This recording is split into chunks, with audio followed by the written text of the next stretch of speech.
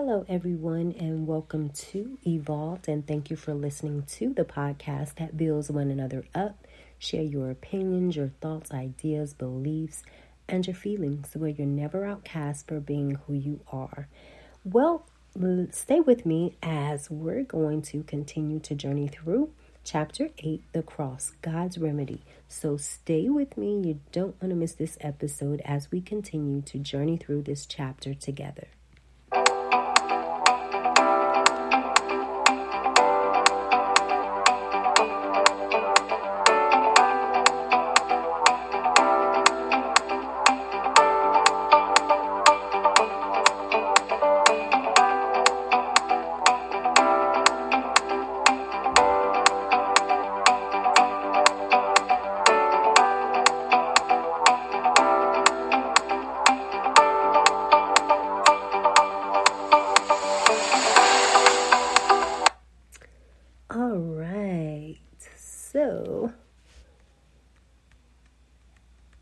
Hello everyone, and how are you? I hope you have had an amazing week and are looking forward to a fantastic weekend. And I want to send a smile to you. We're going to continue to journey through this chapter together, but before we do, let's pray. Lord, we come before you thanking you for the many opportunities and blessings that you have come from you. Thank you for providing us with another day, an opportunity of learning more about you and your ways, and allowing us to learn and live them according to your word. Thank you, Father, so much. In Christ Jesus, amen. So in this chapter, we will learn about what kind of God, we will go through the cross, how the world sees it. I don't really need forgiveness. I'm too bad to receive forgiveness. We will go through why the cross is such good news, identity and security for the lost, and we will go through comfort for the suffering. So we're going to go through those topics, and I'll read a little bit from each section. So let's begin. The cross is the point where God and sinful man merge with a crash, and the way to life is opened. But the crash is on the heart of God, and that's coming from Oswald Chambers. So I'm going to continue. One theme that appears frequently in films, novels, sculptures, plays, and paintings is the notion that the human race is disconnected. We're going to look at the English author and atheist E.M. Forster, who wrote Howard's End. Says Forster believed that the heart of humanity's problems stemmed through or from deep disconnections in our relationships with each other, in our relationships with ourselves, and in our relationship with nature. Forster believed that the only way for society to be healed was to learn how to humanly connect. So the assessment is absolutely correct. The human race is disconnected. The Bible explains that our disconnect is not merely a human relations problem. It is, in fact, a God problem. God disconnected the human race from himself because of sin. That is why sin is actually best understood as a relational term, because, as the theologian Douglas John Hall puts it, the foundational relationship of human life, our relation with God, is broken, and this brokenness shows up in all our relations.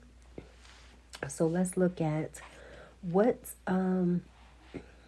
kind of God. But before I go through that, I wanted to read this. The gospel proclaims that help has come. Sin and judgment are not the end of the story. So Christ came from heaven and solved the greatest crisis of our planet, our disconnection from God. That is why, death and resurrection of Jesus Christ lie at the very heart of the Christian faith and are the turning point of human history. So I wanted to bring that out, and we can look in that. The gospel proclaimed that help has come, and it explains more about sin and judgment from Ephesians chapter 1 verse 10. So what kind of God? And I'm going to read, because at the cross the perfect and permanent sacrifice for our sin was made. Jesus died on the cross as the Lamb of God who takes away the sin of the world. And that's found in John chapter 1 verse 29. When we repent and turn to Christ in faith, our sins are forgiven, our past is wiped clean, and we are given a brand new start because the penalty for our sin was paid by God Himself.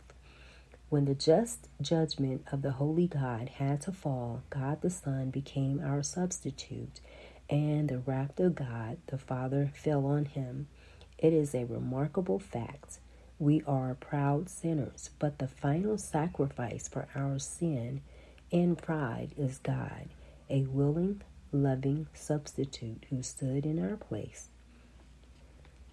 The late John Stott noted, "For the essence of sin is man substituting himself for God, while the essence of salvation is God substituting Himself for man. Man asserts himself against God and puts himself where only God deserves to be. God sacrifices Himself for man and puts Himself where only man deserves to be. Man claims prerogatives that belongs to God alone. God accepts penalties that belong to man alone." And we can look that up. That's in The Cross of Christ, and that's on page 160.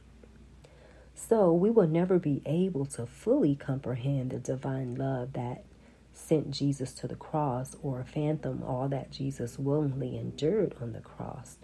We get a hint in the Garden of Gethsemane when we see Jesus' profound sorrow as He contemplated what He was about to face on the cross. And you can find that in Matthew chapter 26, verse 36 through 46, as well as Luke chapter 22, verses 39 through 46. But our deepest clue is in hearing Jesus' loud cry from the cross, my God, why have you forsaken me?" And that's in Matthew 27, verse 46. His cry echoing Psalms chapter 22, verse 1 gives a glimpse into the divine cost of reconciling humanity to God. God made Him who had no sin to be sin for us, so that in Him we might become the righteousness of God. And that's in 2 Corinthians chapter 5, verse 21. So at the cross, Jesus took upon Himself the sins of the world, beating God's judgment of sin as the perfect and final sacrifice for all who believe in Him. And that's in 1 John chapter 2, verse 2, as well as verse 23 through 25. So, but if the cross offers people the possibility of a restored relationship with God and the promise of forgiveness, then why doesn't everyone see the cross as the best news ever? So how do we communicate the necessity of the cross and remedying sin when people believe they are innocent? And we are going to find that out in the cross, how the world sees it. So, yet sudden culture change often affects how people see reality, and it can often open unexpected doors for us to talk about even the more difficult aspects of the gospel. So let's look at, so why isn't people so, believing in Jesus going to the cross and, that whole scenario? And I found out that, when someone has been deeply sinned against, people feel moral outrage and they want justice and not soft psychological explanations. And, sometimes they are right, but what they are acknowledging is that there are things that are deeply wrong, and wrong things deserve punishment, and that some wrongdoing cannot be tolerated, and that forgiveness cannot always be extended for free.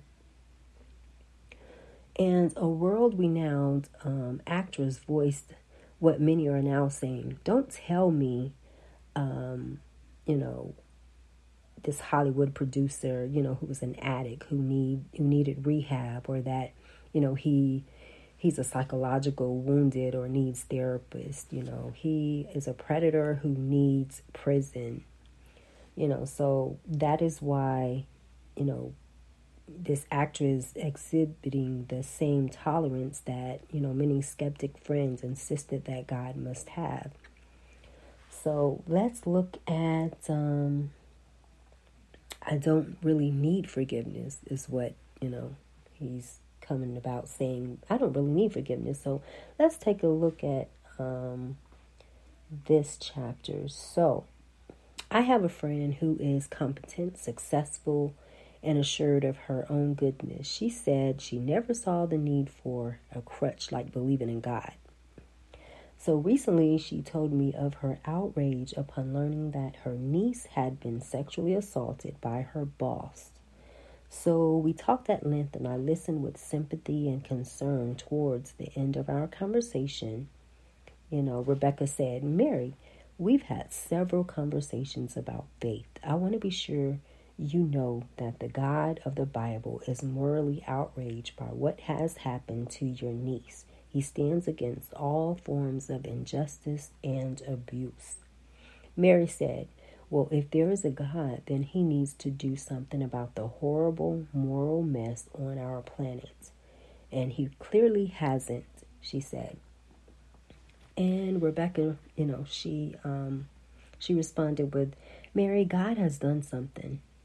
It is why he sent his son, Jesus, to die on the cross for our sin." She said, "Well, Becky, what the predator did wasn't Jesus' fault. Her boss is the one who needs to be punished, not Jesus. Otherwise, where's the justice?" So that brings us to, understanding the previous questions, or what I, read about. But anyway, clearly some people commit more outrageous and blatant sin than others. But in God's eye, we all have rebelled. All of us have chosen to run our own lives. It is why our planet is in this mess. You are also, correct, she said, that it isn't God's fault, that the human race rebelled. Yet the extraordinary message of the gospel is that God let the punishment for our sin fall on himself. God stepped in by sending Jesus. The righteous died for the unrighteous, so that we can be restored to God through our faith in Jesus. Isn't that amazing? That is amazing. So we need to show people that their response of anger, indignation over horrific wrongdoing is something that God feels as well. It could be the catalyst that helps them understand why God's anger and judgment over human sin is justified. And if, like her friend Mary, their response to evil goes from proper indignation to desiring murderous revenge, and they learn painful truth about themselves, it may also be what helps them see why they need outside help. So let's continue to look at, well, I'm too bad to receive forgiveness. And, we will see that I also hear variations of this from sincere Christians who have trouble believing that God will forgive them for their past sins. Jesus gave his life as a gift. He chose to die for our human rebellion. So the paradox of the cross is that it insists on highlighting our evil in order to leave us with absolutely no doubt that whatever we have done, we can be forgiven. Isn't that amazing?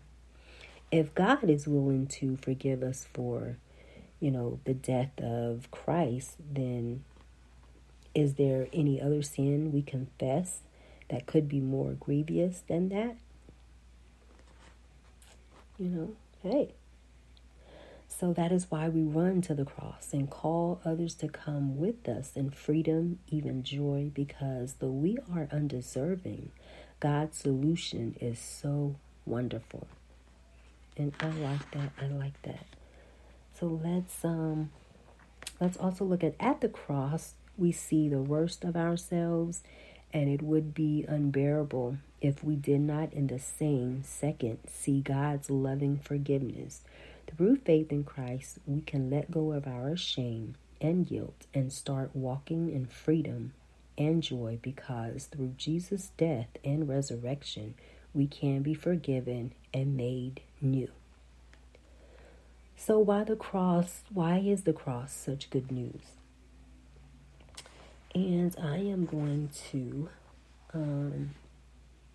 more recently, many people have tended to seek identity through group identity, particularly if we are part of a group that sees itself as oppressed and victims of injustice. But again, this leads to insecurity because there is a constant pressure to prove you belong and to sign up to your group's current thinking in every way, for fear of being told you no longer have a place. Ironically, in an age of expressive individualism, you are only loved while you conform to the norms and expectations and demands of the group. And it is reductive and unsatisfying because it defines us as a particular intersection of various labels or identities, when in truth, we are each, more than the sum of our gender, sexuality, race, and so on. So the good news of the gospel is that the Creator, God alone, knows the person we truly are. So my frame was not hidden from you when I was made in secret. Your eyes have seen my unformed substance, and in your book were all written the days that were ordained for me, when as yet there was not one of them. And you can look at that, Psalms chapter 139, verses 15 through 16. So how does the cross answer our identity and insecurity issues? It reveals that we do not have to pretend or spend energy on projecting a false invented persona, because God knows who we truly are. God knows what it is to be a victim of injustice, for he experienced the worst injustice ever perpetuated on a human by humans. And God knows us at our very worst, and he loves us anyway. While we were still sinners, Christ died for us. And we can learn more about that in Romans chapter 5, verse 8. And that means we don't have to prove our worth, because in Christ we can be forgiven, and through Christ we are accepted and adopted. Our most central identity becomes that we are a child of God. We walk with confidence and freedom because we know the one who runs the world is perfect. A kind Father who calls us his sons and daughters. The cross proves that God's love and acceptance of us isn't based on our performance, but on Jesus' performance. It is in Christ that we find our deepest security. The wonderful message of the gospel is that what we have been looking for and longing for is what Jesus offers. So let's look at comfort for the suffering. And we will start with,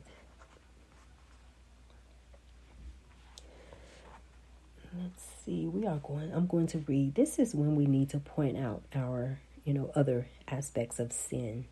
The monstrous evil that is beyond human comprehension or rational explanation. World wars, the horror of African slavery, wholesome genocides and so forth. That may help people see why, the gruesomeness of the remedy needs to match the gruesomeness of the crime. So, in fact, it is the awfulness of the cross that gives comfort to those who have suffered awful things in this world. And Rebecca explains in her experience, people who have deeply suffered, especially over a period of time, are usually not asking for explanations anymore. They want our presence, our tears, and our love as we sit with them in their suffering. Yet we can offer more than that. So it is an amazing thought that in all of the religions of the world, it is only the Christian God who bears scars. With all the suffering in our world, it would be hard to trust a God who had not suffered. But Jesus has suffered, and he didn't have to. He chose to. His scars reveals that he understands the difficulties of life far better than we do. He's been here. He knows. For we do not have a high priest who is unable to emphasize with our weakness, but we have one who has been tempted in every way just as we are, yet he did not sin. And we can see that in Hebrews chapter 4, verse 15. We saw in the early chapters of Genesis that we are wonderfully created. After humanity rebelled against God, we also saw the horrific impact that sin had on our planet and our desperate need for rescuing and deliverance. But the message of the cross is that we can be wonderfully restored. It is the heart of our faith and must always be the heart of our message. Jesus died for our sins, and he is alive forevermore, which is where we turn next. So, I have read a little bit from each section. So now let's go over, or let me read the questions for reflections. I'm going to read them, and then you guys can answer them at home. So number 1, who do you know who thinks that they are too good to need forgiveness? Who do you know who thinks they are too bad to be offered forgiveness? How will these views shape the ways you communicate the message of the cross to each? And number 2, which of the common objections discussed here do you come across most often? How would you answer these objections? And number 3, how can knowing that the scars of Jesus reveal that he understands the difficulties of life far better than we do comfort people in trials and suffering? How can this aspect of the cross help you in communicating the goodness of God to those who are hurting? So that will bring us the end of the questions for reflection. So we are finished with chapter 8. And if you guys haven't already went through the whole chapter, you can go through the whole chapter. So I just read, some viewpoints out of each section. So you want to stay with me. We're going to be continuing with chapter 9, and chapter 9 will be the resurrection. Everything has changed. So we are, slowly getting through this book. It should have been a lot quicker than that, but we are coming right along. So I want to thank you for listening in, and know that you can always go back, like I said, and listen to each chapter reviews all over again. They're on, they're going to be on Spotify, and if you don't see, the chapters on Spotify, they will be on YouTube, as well as I'll put a link in where you can find them as well, because I won't be doing them, putting them on Spotify, because I'm going to be doing the topics, bring back the Evolve topics back to Spotify, so I'll be doing that. So anyway, you want to stay with me as we continue to journey through these chapters, so you don't want to miss that. So anyway, well, are you wanting to take courses on the gospel? Why not start today by visiting worldbibleschool.org. And with saying that, I want to say thank you again for listening and being with me, and thank you for your patience. And I hope that I see you again soon on the next episode of Evolved.